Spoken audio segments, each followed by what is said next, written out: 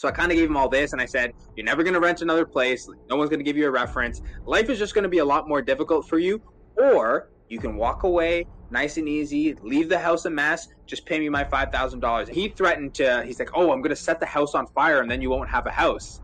And I said, I'm like, well, if you set the house on fire, no one will have a house. So I don't think he was thinking that through. I go to school, I get good marks, I go to university, I get the piece of paper, I get that government job, and I'm like, okay, like I'm set. Like this should be it. And I'm looking at other people I work with. I'm like, I don't want to be where they are in 20 years and they're griping, they're fighting, they're crying. I'm like, I hate this. So I'm like, there's got to be something here. Welcome to the Freedom Chasers podcast, where we bring you interviews and discussions that share the stories, successes, goals, and dreams of real estate agents and real estate investors pursuing a life of purpose and freedom. All right, everybody. Today we are here with Isaiah Henry with First Position Real Estate. He is the founder. Lots of fun stuff to get into. He is actually currently a 911 dispatcher. He used to be a police officer, and he is a real estate investor, a private money lender, basically serial entrepreneur. Love to kick it off with a crazy story. And I'll leave this one open for you. You could go police, you could go dispatch, you could go real estate. Ooh, wow. Let's get the craziest one. The craziest one. Well, in an effort to make sure I don't get myself in any trouble on the legal end, I think I might keep this one real estate, but we can talk about all the crazy stories there. So I'll take a story from I think this is my second or third property. So I find this property, it's one of my colleagues, whatever, we're chatting up about it, and I'm kind of new still, and I tell her, I'm like, hey, I'll buy your property from you, and she's like, are you sure? I'm like, yeah. In my head, no idea what I was actually going to do with it, but I'm like, hey, whatever, they keep telling me to take action, so let's go ahead and do it. So whatever, I drive down, it's in Windsor, Ontario, so I drive down to Windsor, only time I've been there, and I go through this property. It's disgusting. There's two dogs running around. I swear there was a shirtless baby and two guys hacking darts on the couch, clothes and garbage, not even food garbage, just garbage. And I was like, oh, this is gross. So whenever I go through and I make my stink face and I tell her, oh, it's okay, but it's gross. We negotiate a good price. And I'm like, okay, perfect, we're set. But the big issue was there's a tenant. So I tell the tenant, I'm like, hey, listen, I want to take this over. And you're not paying rent. So I'll give you $5,000. I give you 25 right now, and I'll give you 25 when you leave, and you need to fix X, Y, and Z. I think there were 5 things I needed him to fix. They weren't big fixes, but they were just going to be a headache for me. So I'm like, you take care of that. You'll get your extra 25. So whatever, I'm getting close to closing, and I'm like, hey, have you done those stuff? And he's like, no, I haven't done anything, blah, blah, blah, blah, blah. He's like, oh, I'm going to, I still want my money, and he's putting up all this big stink, and I'm like, listen, man. There's no way you're getting your money if you haven't done anything. He's threatening to call the police. He's threatening to do this, What did he also say? Oh, he threatened he's like, oh, I'm going to set the house on fire and then you won't have a house. And I said, I'm like, well, if you set the house on fire, no one will have a house. So I don't think he was thinking that through. Anyway, long story short, I keep negotiating with him, and he gets to the point where he knows he's not getting this and getting his $2,500. And I tell him that he needs to pay me back not only the 25, but the extra 2,500, or he's not getting anything. So we kind of went back and forth on that, and I walked away with a property at an amazing discount plus an extra 5,000 from the tenant. So instead of cash for keys, it was cash and keys. So that's a strategy I should start to coin. What? Okay. So you have figured something out that I have not in my real estate investing career. So let me break down this story a little bit farther. So essentially you said you give him $2,500 now, $2,500 when you close if he did X, Y, and Z. And he didn't do it. And he actually paid you that money back plus some money. Walk me through, if you got a guy not paying you rent to actually pay you all this other stuff. Break down how that actually happened. 100%. So he wasn't paying the other tenant. He wasn't paying the other, the owner rent. And I told him, listen, we're doing this vacant possession. I'll help you with cash for keys, but I'm not taking this place if this guy's still in there. And I told him, hey, I'll give you 25 now, 25 later. But I wrote it hey, if you don't get out, you have to give back the other 25. And I had it on a little note from the lawyer. He signed it, and I signed. I'm like, hey, we're good. So we get there, and he's not doing anything. I said, hey, listen, I know you don't have a lot of money. I know this is an inconvenience, but I'm going to make your life literally so bad. I got people in the corner. I know what I'm doing. This is going to be very uncomfortable for you for the next little bit. If I don't close on this property, I still live. But if you got to go to the lawyers to deal with this small claims court issue, it's going to impact you a lot more. So I kind of gave him all this, and I said, you're never going to rent another place. No one's going to give you a reference. Life is just going to be a lot more difficult for you, or you can walk away nice and easy, leave the house a mess, just pay me my $5,000. And we kept going back and forth, and I just kept reiterating that, hey, you won't have to change anything. Just leave me my $5,000 on the table with the keys, and we're good to go. So yeah, I had my assistant go in there, and he left the $5K in cash and 2 keys. Only one of them worked, but I'll take it. Wild. Crazy. So many guys out there, stories are that they never got paid their rent. They have judgments they never collect. You go at it probably with a much firmer approach and get not only your money back, but $2,500 in excess, it sounds like. So kudos to you, probably for all the landlords out there that have been burned beyond measure.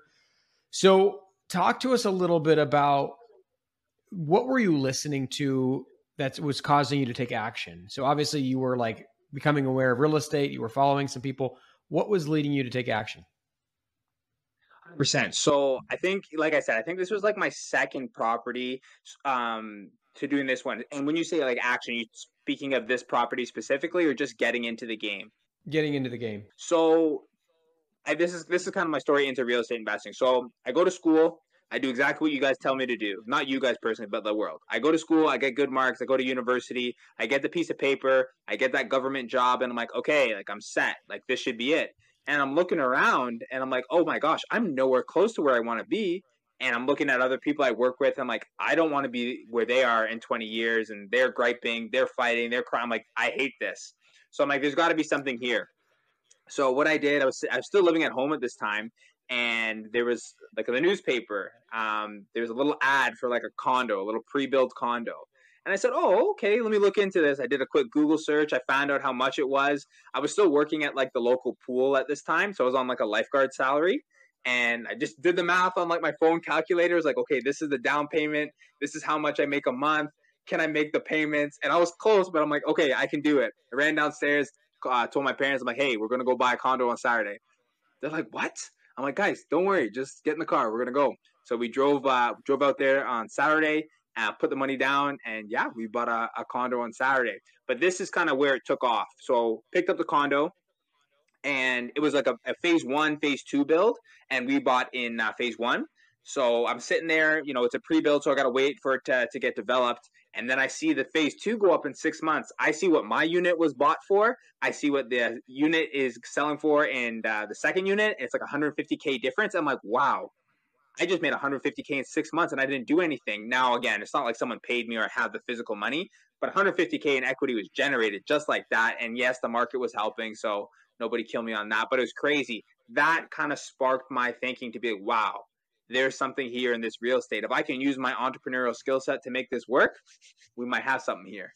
Very interesting. So, I mean, it sounds like you had the entrepreneur mindset from the very beginning. I mean, first off, you're just like, oh, I see this ad. I'm a lifeguard. I'm just going to buy this house. So let's talk about that. Like, what do you think? Where do you think that came from? Do you think you were born with that? Did you get it from sports or something? Or where do you get the mindset to be the entrepreneur that you are? Yeah. So I've been doing this entrepreneur thing like the whole time. Not the whole time, like for a long time. I remember some things in high school. I had a lot. So you were only given one locker in high school, but me being me, I negotiated my way into a second locker, and I was selling like pop, chips, candies out of my locker at lunchtime and stuff. I had a t-shirt business in high school. I had a first aid company. I was washing cars, cutting grass. I always loved the ability to generate your own income. And I just thought it was always pretty cool. Always be in there. I was always the business guy. That extended to university, and you can ask all my friends at university. I always had a new idea. One of the funniest stories I had was it's called AT-Me. So my idea was like, so I was at university, whatever. You go out to the bars, you're going out. And I always felt like, oh man, the line for the ATM is so long. What if I made a company called AT-Me? I would have all the cash in my pocket, and we would just walk into bars and we'd give out cash to people. And my roommates all looked at me. They're like, are you crazy? Isaiah, you're going to get robbed. And I was like, oh, okay, yeah, I didn't see that through. But anyway, that was a really bad idea. But I've always been generating ideas, and I love the thought of owning a business, generating your own income, and making your own luck. And yeah, I was able to take that, see how strong an asset class real estate was, and yeah, kind of double down on that into a first position real estate. That's awesome, man. So, I mean, let's go through the journey a little bit more. So you buy this house, you get a bunch of equity. Where do you go next? 100%. So we buy that one, and I'm like, hey, we might have something here. So what I do next is look for something a little bit closer to home. Now, the one I bought was like maybe 2 towns over, still easy to get to and still manageable. But I was like, okay, there's a little bit of equity. What else can I do? And this is when I just started realizing the calculations. And again, not what I know now, but I'm like, okay, this is what I can get for rent. This is what I can get for the mortgage. This is more than that. Boom. So I picked up another one in Oshawa. It was like a 3-bedroom too, because I was told single family homes are good rentals. You know, you get a good family in there and everything. And that one was really smooth. Closed on that one nice and easy. Had a family in it like the day that I closed, and that one was just rocking nice and easy. And again, we were in a very big appreciating market. That market went up substantially. I was like, wow, equity is just piling up. Again, not like I'm receiving it in cash, but I'm like, this is something happening here. So I was able to take that. Now I'm adding a little bit more knowledge. I'm watching a lot of YouTube. I'm deep in the rabbit hole for Bigger Pockets. I'm picking up different books now, and I'm really starting to get the game. I came across the BRRRR method, and then I read the book, The BRRRR Method by David Green. And I was reading that book while I found this off-market property in Windsor. And I was like literally going through the book day by day as I was doing it in like real time. It was so crazy. I'm like reading chapter 3 as like the contractor's calling me. I'm like, I don't know what to do next. I got to keep reading. So it was really surreal for me. And I remember like being on the train, reading the book on my way to work. And then like the next day saying, okay, contractor, you have to do this, and learning about refinancing and all that. So that was into my Windsor property. That market started to get saturated, and I moved up to Northern Ontario, where I do a lot of my investing now. We've bought a couple units up there as well as wholesaled up there. And now we're building the business and team in Timmins, Ontario. Super cool. And so would you say your desire to get in the real estate investing game, was it an increase in income, an increase in net worth, pursuing life freedom? What would you say was the initial thought that was the exciting thought for you about real estate? 100%. For me, it was the freedom aspect. And I'm going to be real. You can make money anytime. Like there's a lot of different things you can do to like make money, make income. But what I found in real estate was like the power to like build that generational wealth and give your family and yourself that freedom. Wealth is generated, but it's if you make a lot of income yourself, it's very hard to transfer that to other people. Like you can pay people, you can give people money, but it's really hard to grow something to impact people. But if you grow a real estate portfolio, you do it in a correct way, you can pass that down to your family. You can, help individuals. There's just so much more you can do with a real estate portfolio that's strong and a business built around that. And I said, man, I love this. This is definitely something that I wanted to do for my family as well as people in my circle. I love it, man. Your energy is so contagious and there's so much of it. And I view you, I don't know exactly what your age is, but I view you like when I got started, like the level of energy I had in the game was just like infectious. Like what are you currently setting as your big vision? Obviously generational wealth is a big part of it, but how are you setting your goals today? Like what's your thought process as far as goal creation? Yeah. So my goal creation is to make sure I bring as many people along this journey as I can. Not like in a way that like, I want to pay people to come with me. I literally want them to be part of it. That's why I'm so big on the joint venture partnership structure. A quick backstory to it. I remember I started this one company. It was called Barbell Family. So I played sports at a pretty high level, and I still love fitness to today. So I created this company called Barbell Family. It was like an online fitness community. And then you would sell apparel. That would be like the revenue stream, whatever. So I was young, and there was this investor at my church, and he had this big trampoline company. I was like, you know what? I'm gonna bring a proposal to him, and maybe he'll work with me or teach me some stuff. So I get my little duotang, and I'm ready to go. And he just shuts me down like hard, and like nothing, no feedback, no money, nothing. I was like, and I felt defeated, and I was like, I never ever want anyone to feel like this again. So as much as I learned and as much as I grow, my biggest thing is to bring people along the journey with me, whether that's partnership, whether that's teaching, whether that's working with them. I just want to bring on as many people as I can with me as I get to that financial freedom goal. I love that goal. I also love the imperfect action that you're taking. So you've referenced this a couple times. Like you're just going after things almost without direction, or you're learning as you're going, right? So I mean, it's funny because like one of the guys we did, he's like, I got this property under contract verbally, but then I didn't have a contract. So he had to figure out the contract after he got it verbally, and he just downloaded something off the internet. And this one I only know because we're releasing it tomorrow. This one dude, he's like, I went to go buy a house and I had this $10,000 in cash and they wouldn't take it.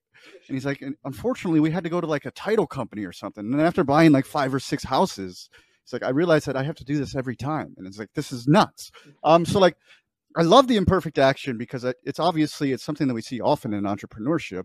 I'm curious, like, what led you to do that in that way? Because yeah, I mean, it's just so. I always thought like if you sit down and you try to get all the information to make a decision, like everything 100%, and you know 100% of the information, like the opportunity is past. Someone has already taken it. The opportunity is gone. Being okay with making decisions at 70-80% of the information and being okay that you can make up the other 20, that's what kind of funneled me towards it. I think I've always been like that. Even in sports, right? Like I'll go back to my sports background. I don't know exactly what the opponent's going to do. I have a good idea, but I know that the skills and the training that I have is going to make up for the deficit, and I'm going to be able to perform well. So same thing here. I was always like, hey, you know what? 80% of the things that I know, this is going to go well. And the other 20%, I'm going to figure out in my head. And if it doesn't go well, I know that I'm a good enough entrepreneur to make it work. I've been in situations where I thought things were going to be this way, or I thought things were going to be X, and they were Y. All I did is really buckle down and say, okay, what do I have at my disposal that I can make this work? Is it better negotiation, making more relationships, or simply just picking up the phone 650 times and making those calls until you can solve that problem? Love this. And I love that you bring it to sports because I personally love sports too. Grew up playing soccer and baseball. Would love to know what sports you love. And I love watching football. So I think about like the professional quarterback. Go ahead. No, go ahead, man. Sorry, I cut you off. Yeah, I think about the professional quarterback position and how they have to make decisions on such limited information. They're scanning the field so quickly. They don't know how fast the DBs are going to move. They're doing all these things. And so they've just got to trust their gut. Like, can you explain how the sports world that you were in, how similar it is, what lessons you've learned from sports that are playing over in entrepreneurship? 100%. And I think you did a great job using the quarterback example. I would do the same thing. So my 2 sports were rugby and football. So taking that quarterback example, just like you said, so a quarterback has to read the defense, make decisions with limited informations to come with a successful outcome. Now, the good quarterbacks, the reason they're able to do this is because they've done it so many times. If you put me in the NFL right now, I would not be very good at a quarterback because I don't make those decisions often. But Tom Brady and some of those better quarterbacks, they make these decisions all the time. They practice, they train, and they're in games. So he's made those decisions so many times that his outcome is going to be way better. So the same thing applies. I've never bought a house before, and you're never going to get good if you never buy a house. So you keep hitting the door. You keep taking action. You keep taking, whether as imperfect as it may be, keep taking the action. You're learning from your mistakes. You're learning from other people's mistakes. But the key is keep taking that action. Eventually stuff's going to hit, because deals that I thought were going to be like maybe like a base hit or a small bunt turned into like home runs just because I was taking that action. So I really advise people, like, don't do anything crazy or out of this world, but take that consistent action, because you're never going to know the potential or the degree of success you're going to have if you sit on the sidelines the whole time. So let's continue down this road of the sports analogy. So in essence, like, you know, a quarterback is assessing risk, and if they make a mistake, they throw an interception, you know, they may lose the game. Is probably the worst case scenario in the decision-making process. For some people, they're new to investing. They think about their fears maybe a little bit differently. Maybe they lose $30,000 or $50,000, which could set them back 10, 20 years. Can you explain your journey about how your risk analysis is compared to like that? Like, so kind of explain how you were able to quell any fears and how you position that in your mind so that you could take action. 100%. So I wrote a book. It's called The Rookie Real Estate Investor, shameless plug. But part of the book that I start with is identifying your financial position. Now, if you're in a financial position where you save $500 a month, you can't start buying multi-million-dollar commercial real estate. It just doesn't make sense. Like, you're not there.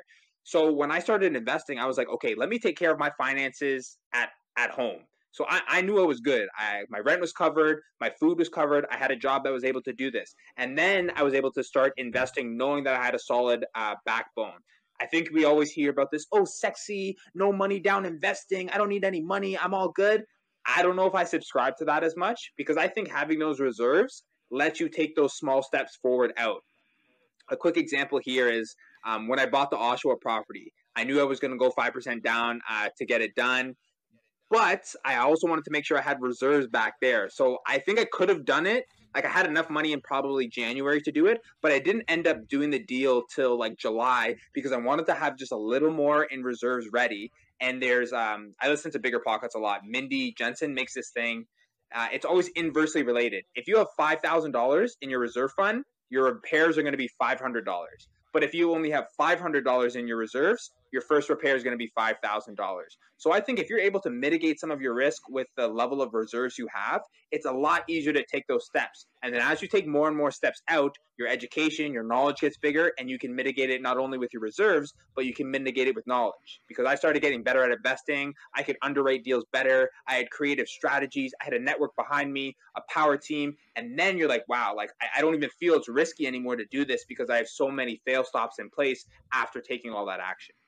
Very interesting. I remember on the pre-call you said you have a power team too. I would like you to just clarify, what is your power team? What are the positions that the power team is filling? Sure. So starting, no, I'm joking. But like some of my my power team members, first thing is going to be my lender.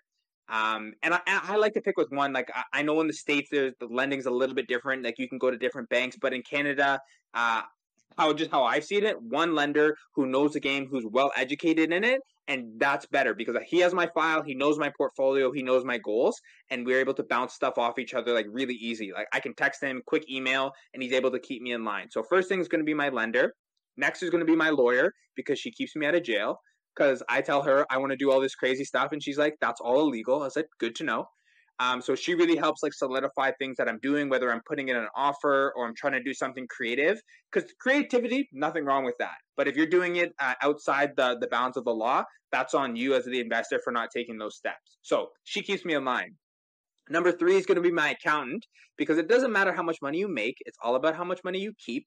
And my accountant does a very good job at making sure I keep a lot of the money, or at least not put myself into positions where I'm paying unnecessarily. And then my last but not least is going to be my boots on the ground team. And that consists of my property managers, my assistants, my contractors, and anyone who's actually putting hands on my property. Because I do this all virtually. So a lot of times, like I'm calling people, we're working with people long distance to make sure they're doing high quality work on the property to make sure that my tenants and my investment partners are always looked after. Perfect.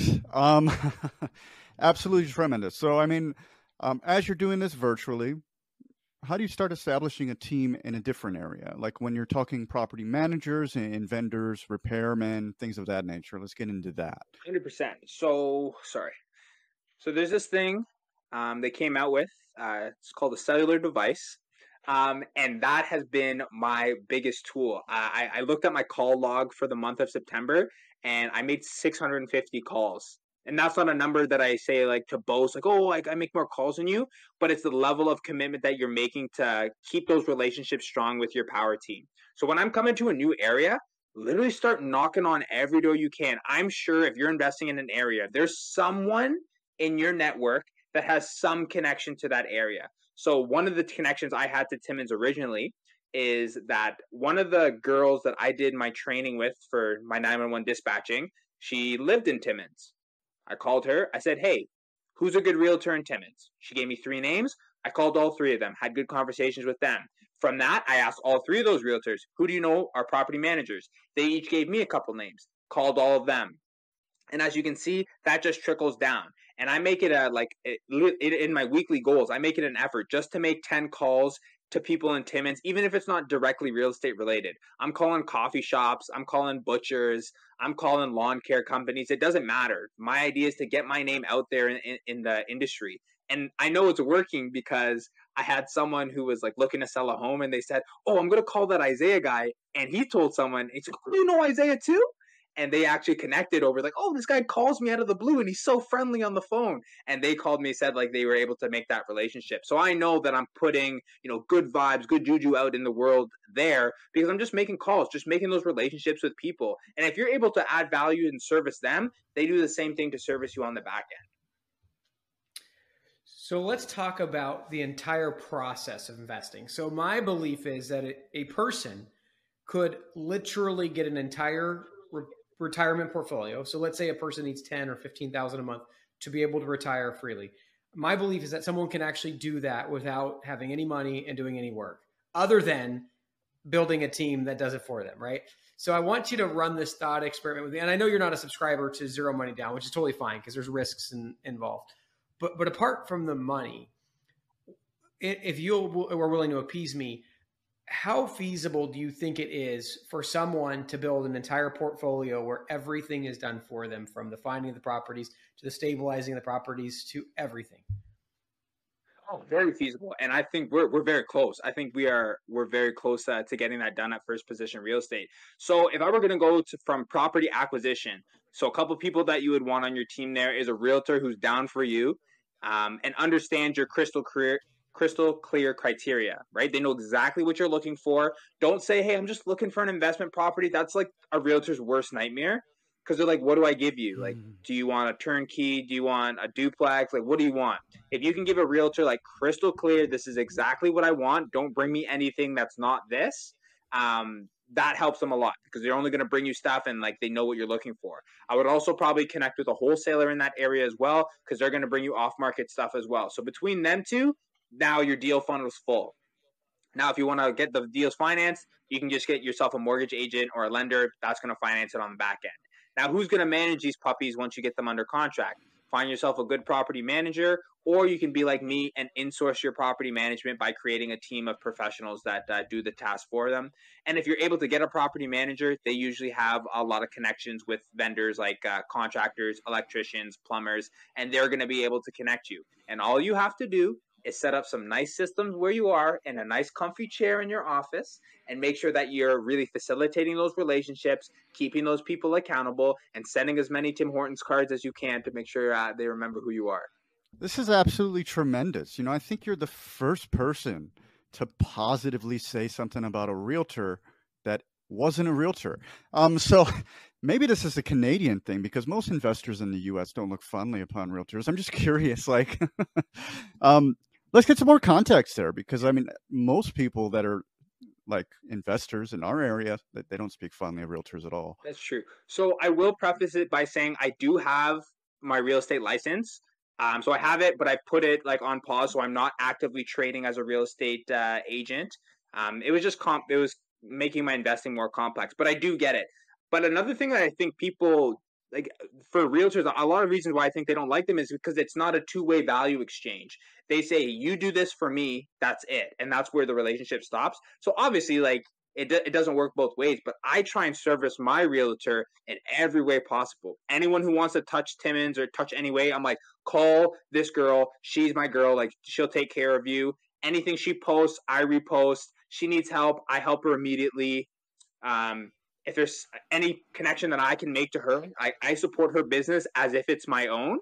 And she sees that and she supports my business as if it's her own.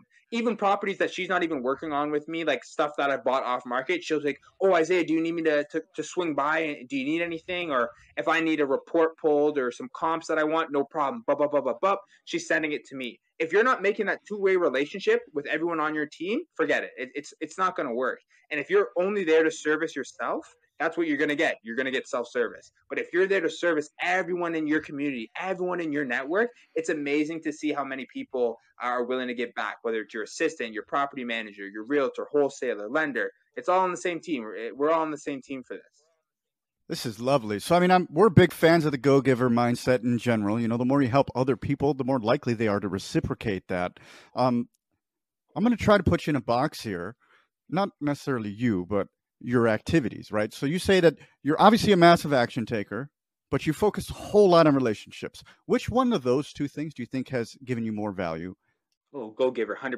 Like, Alex Hormozy said this great quote, and I've been kind of living it for a while. The quickest way to make $1 million is make 10 people $1 million. If you can find a way to make 10 other people $1 million, you'll easily make yourself $1 million, if not more. So I would pour into other people 10 times before looking about doing all the action by myself.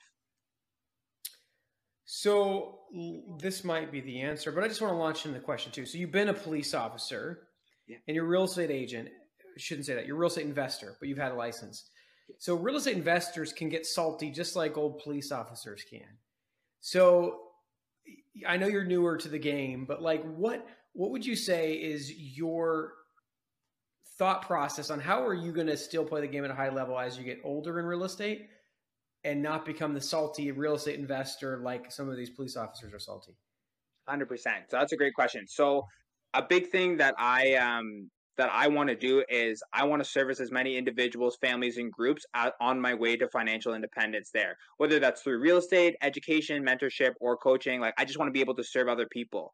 One of the big passion projects that I have in our business is our co-op program, where we work with the local high school there, and we work with we usually work with one student per semester. They've been pushing me to do 2, but just conservatively, I like to do 1. But that keeps me as young as I can. I hope I can do that for as long as I can. If I never make another dollar in real estate, but I'm able to impact those kids the way that I have for my last few, then I'll be fine. It's amazing to see them. Like, they come in, they know 5 career paths in grade 11 and 12. That's all they know. And then you come in and you're able to show, hey, this is what we do. We don't really work for anyone. We generate our own income. This is how we generate our own business. And it just blows their mind. They're able to see the world from a different lens at a younger age. That gives me the ability to stay young, and that kind of gives back to them, seeing the world at a wider lens than they usually had. And I think that two-way relationship's great. They get to do some stuff in the business. I get to leverage their creativity and energy. And it's an amazing way for me to stay motivated and keep going and avoid that salty police officer mentality. What a great answer. I actually was going to dive into the co-op question actually right after that. So, great segue, Isaiah. Thank you for that one. I would love some more details on this. So you're working with one student at a time. How is this student selected? Are they winning some sort of lottery? Are they like a straight A student? Or are they a bad student? Give me some more context here. I would love to learn more about it. For sure. So I came up with this idea with my dad.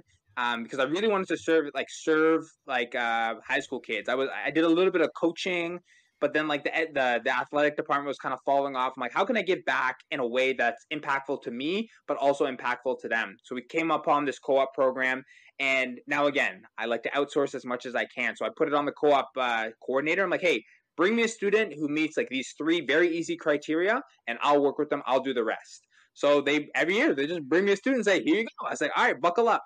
And what I've done is created some training modules, some beginner onboarding, just to get them hey, this is the business, this is kind of what we're going to get into, and then we just go through it.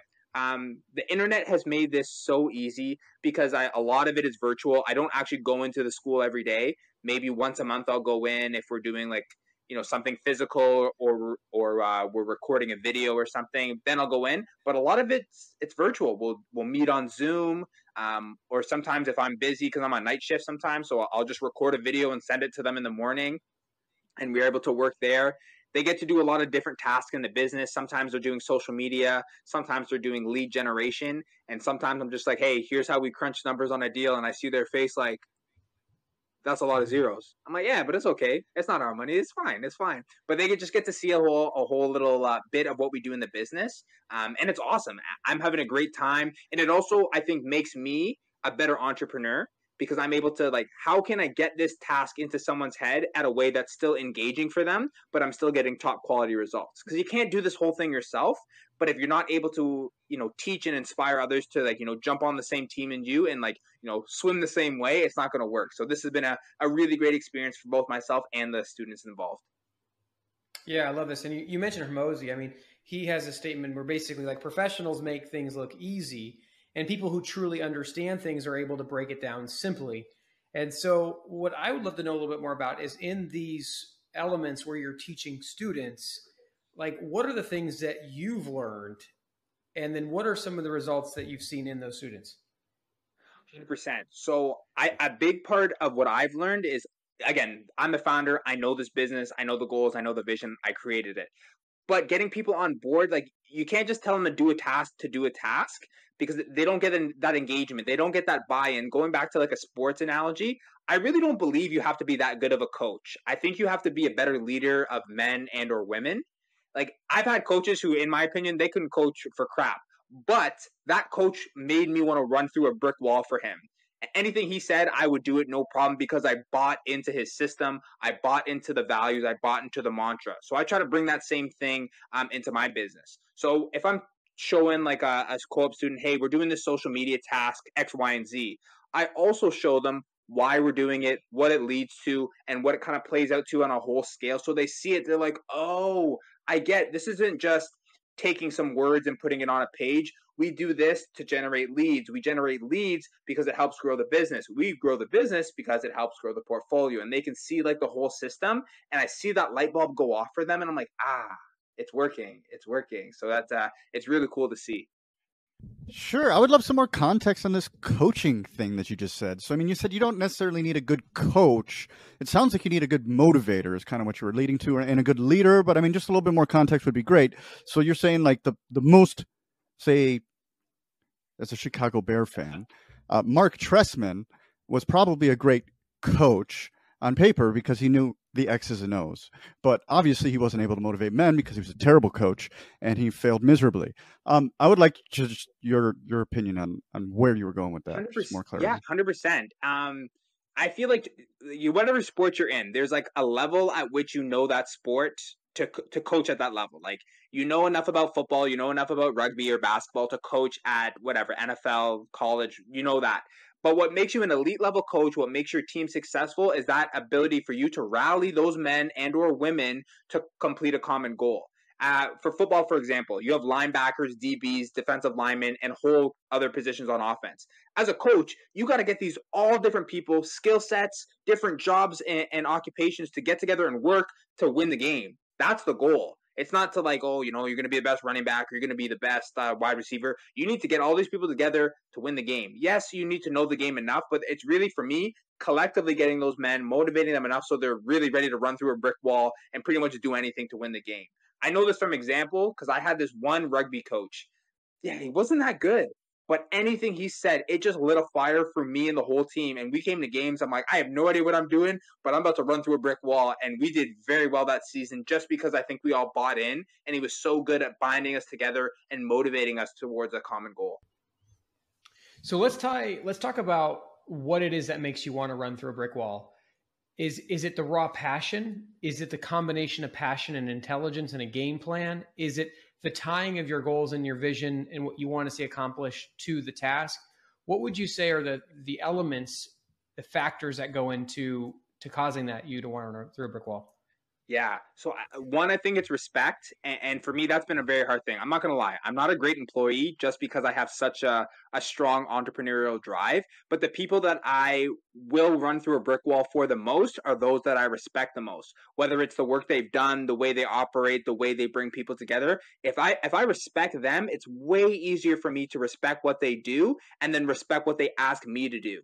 And I feel like if you can, again, back to that reciprocating thing, you show respect, you get respect. And if you can show that, hey, like, I have the ability to put these people together and you respect and buy into what we're doing, that's the kind of trigger for me. Like, I respect who you are, I respect what you're doing, and as a result, I'm down for you, whether that's running through a brick wall, jumping off that bridge, or going out there and killing a sales call. That's how I think they buy into that. Cool. Well, since we both watch football, it sounds like, what would you say NFL coaches, current NFL coaches right now, top one, top two, would be the ones that you would want to run through a brick wall for? Yeah, for sure. Well, I'm not a Patriots fan, but man, I would do some bad stuff for Bill Belichick. Like that, the way he operates his system, and he's so tight on do your job. I've watched many interviews with him and just really model a lot of the stuff that he's done. He's like, do your job. You are like, I played D-line or a little bit of linebacker when I played football.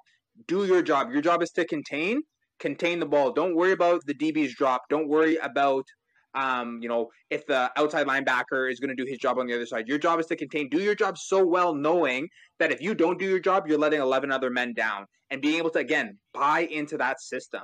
And I feel like that he's just so tactical on like everyone doing their job so well to support that common goal. And that's how it is for a business. Like, same thing on org chart. Sales guys kill their stuff. Acquisition guys do their stuff.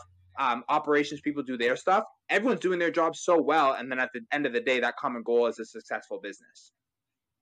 So I love that you bring up Belichick, because I think the traditional perspective and philosophy on Belichick is he's very tough, very consistent, competent, etc.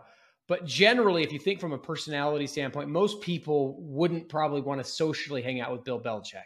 Yeah. So you could have picked like a Dan Campbell, right? Who's talking about biting people's kneecaps off, that type of thing. So given that your selection is more of like, it seems like more competence based. Is that fair to assume that competence is first and then inspiration is second? Like, I know for me, when I started thinking about being a good leader, it led me to be a little bit softer probably than I should have been, and not as, focused on drive and excellence. So can you explain maybe those nuances? Why Bill Belichick over someone with a little more personality? Sure. So I don't think personality is bad or worse. Like me, I'm I'm outgoing, I'm bubbly, like I bring that energy all the time. But I think at the base level, you still need to know what you're doing. Bill Belichick has proven again and again that he is competent at a level to do his job properly. And as a result, a lot of people buy in and respect the things that he does. Taking that back to business, if you can show like, hey, listen, I know what I'm doing, I have experience and I've shown success doing that, that gives people the opportunity to buy in and show respect to you so that you can lead them. Again, like, you could be like, I'm sure you've seen all these rah people who are like, yeah, up in the air. But then when it gets down to it, I'm like, yo, do you have it? Like, is it inside of you? Have you worked hard? Do you have that level of competency that I can actually respect? Or are you all like sunshine and pom-poms? So that's why I like Bill Belichick, because he's proven time and again that he knows his stuff at such a detailed level that I can respect him, that, hey, I'm ready to run through that brick wall for that guy. Again, I'm a Giants fan, so like no disrespect, but I do respect Bill and all he's doing over there.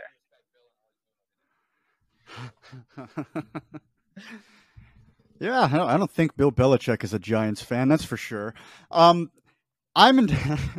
intrigued by the Bill Belichick choice. Actually, I want to dive into it a little bit more because, as Matt said, I mean, he is not the most enthusiastic person in the room, and it's kind of the inverse of what we were saying, because you said you don't have to be the best coach, but I would argue that Bill Belichick is without a doubt the best coach in the league, because he could coach offense, defense, and special teams at an extremely high level. So let's make you choose a second one. Let's say Bill Belichick is not an option. Bill Belichick Let's pick somebody is not else. An option. Who would I go with? And I can't go with the Giants coach because that's crazy there. Who would I go with? So many good coaches. Maybe I would go with, you know what? I go with Jim Harbaugh. Baltimore Ravens. One, he's been like, the tenure there is fine. Like, he's been there a long time. But, I've been following the Ravens for a long time because, again, I was a defensive side of the ball, and, that 2000s Ravens defense was crazy, and I followed all those players, Terrell Suggs, Ray Lewis, like everyone they had just doing their thing there. And Jim was able to do so many different things with so many different individuals, because the NFL, it just turns over. You don't get the same team. Like, on a business, we can build out an org chart and have people there for 5, 10, 15 years. NFL, that goal is very quick. You could have, 53 guys training camp at 1 year, and like 50 different people there the next year. So I still think the bottom line is be able to rally these men together, have them respect you at such a level that they buy into your system, respect you and each other, that they're ready to run through that brick wall, ready to service that business, ready to do whatever it takes to be successful in that endeavor. So yeah, I love Jim's another great example of a guy who has that competency level, earned respect, and ability to coordinate and get all those people to buy in. That'd be John Harbaugh. I knew Michigan Wolverines. But is it Jim or is it John? It's cool. John, yeah. Well, actually, they're both great choices, though. Yeah, totally. Go ahead, Matt. I mean, being a Niners fan, obviously, I had a front row seat for Jim Harbaugh. So I was when you said Jim, I was like, okay, is he talking Michigan or is he talking about San Francisco? Me too. Yeah. Oh, funny.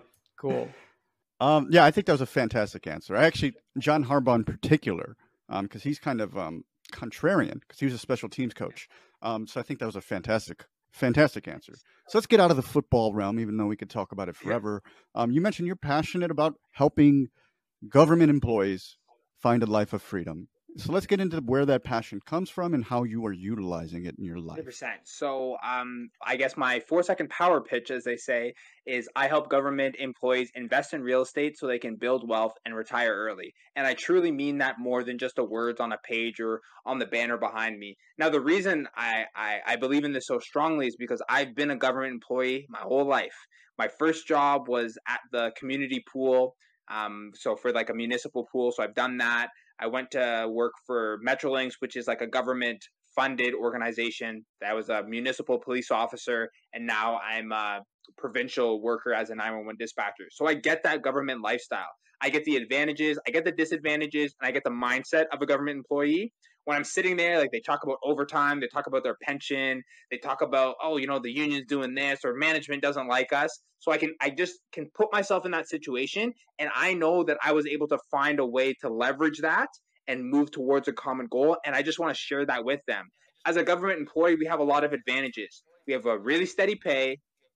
The banks love us, and we have that ability to kind of control our work situation because the union and everything gives us some sort of stability. So just knowing that, I'm like, hey, I'd love to take what you have, which is already your strength in your employment, and leverage that into a way to get into real estate so you can build wealth and retire early. Because the most common thing you hear about government employees are like, oh, 15 more years until my pension kicks in.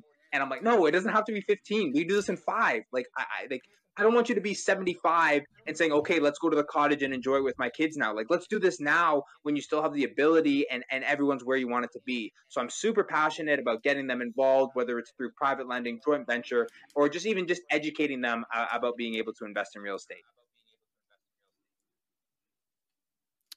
Wonderful. I love your passion for it. I mean, it's very clear. It's coming right through the screen. So I'm going to ask you another question. So you got a lot going on, man. So you're a dispatcher right now. You have all these units that somebody else is managing, of course, which is very smart of you. Good job. You're wholesaling. You're doing joint ventures. You're doing private lending. How are you able to do all this simultaneously is question number 1. And question number 2 is something I want you to think about. So think about it when you're answering. Do you think you would do better if you went all in on one of them? For sure. So one of the reasons that I'm able to kind of do all these things, and it's funny you say that. Some days I'm like, oh, I didn't do anything today. I should be more productive. And then I actually look, I'm like, we did a little bit.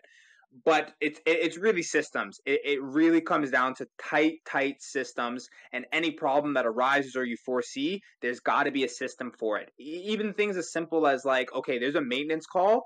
What are we doing with that maintenance call? Because if we're scrambling every time someone says the toilet's leaking, that's going to just mess up the whole business. Like, and then on that same note, being able to add more people to help. And I didn't take that early.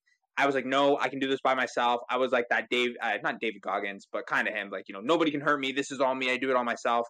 And then I read Who Not How, and I was like, oh, that's how they're doing it. Gotcha. So I was able to bring people on. So a combination of systems and bringing qualified people on to help have really been the reason that I'm able to do so much. Because a lot of people, like something very simple example, like my social media has really taken off in the last little bit. And people are like, wow, you're doing so much. And I'm like, I do very little of that. My job is to create a system that I can kind of make that turn the way it's supposed to. And it just, it's working just because that system's in place from the recording to editing to delivery. And that makes things a lot smoother. And I try and take that into a lot of aspects of the business. Totally. Who Not How is something we quote often as it's just a great framework. And you can read the book and get a lot of insight. Just the title alone, like what a great title, captures the essence of the book. So diving into that a little bit, you have obviously to accomplish what you've accomplished, have had a who focus first. What would you say are the things that people should learn how to do, or should they learn how to do anything other than just find the right people? You know what? I don't think everyone should just go out and hire right away. And the reason for that is you don't know what you don't know. Like if you just say, hey, and I will be the first person to say that I have made mistakes in this exact same thing. Get out there, property manager, they'll do it all. All I have to do is hire them, pay them their percentage, and walk away. That's not the case. If you've never managed a property before, you don't understand what a good property manager is and what a poor one is. Sometimes you don't even know the tasks of a property manager. You'll see like they give you, property manager, we provide all these services. And you're like, whoa, I'm getting so much service. And then as it goes, you're like, wait, they're not really doing anything for this property to help it be successful. So I always tell people, as you start small, or as you start wherever you do, like, take on what you can at that time. And once you're able to become excellent at it or understand that position, hire yourself out of it. So whether that's, hiring yourself out of property management, hiring yourself out of social media, hiring yourself out of deal acquisition.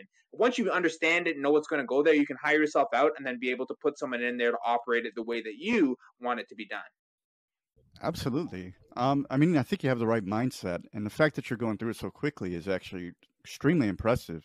So why don't we get into this? Like, what is your vision for the next 12 months? What are you going to be working on? What are you building now? Yeah, for sure. So at this point, I'm getting to the intermediate investor problem. You're getting tapped out on mortgages, which it just comes with the territory.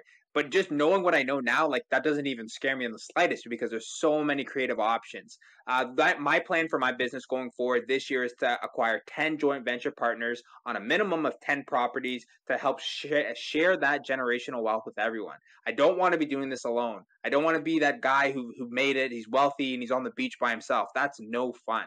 I would rather be much less wealthy, but have 10 high quality individuals with me and say, hey guys, look at what we've done. Look at what we've created together. So yes, the goal is 10 properties with a minimum of 10 joint venture partners to really accelerate the portfolio as well as the wealth creation for everyone involved. All right. Absolutely fantastic. And here's the curveball for you. If you had $1 billion and 100 lifetimes of cash flow coming in, what would you do with your life to find fulfillment? That's a good one. That's a good one. And so whatever I do, am I good at it, or is it just am I not good at it? Well, you got all the money in the world, bro. So if you're not good at it, you could find ways to get good at it. I hope. Hire coaches. You could hire the Harbaughs. Whatever you need. Hire both of them. Yeah, you could hire both of the Harbaughs. If I could do it, I think I'd like to be like a traveling musician. I've always thought that was like an excellent career. I played a little bit of drums back in the day, and I'll keep it quiet, but I did have a rap album. I made a CD when I was a little bit younger. You will never find it, I promise. That thing is under tight lock and key.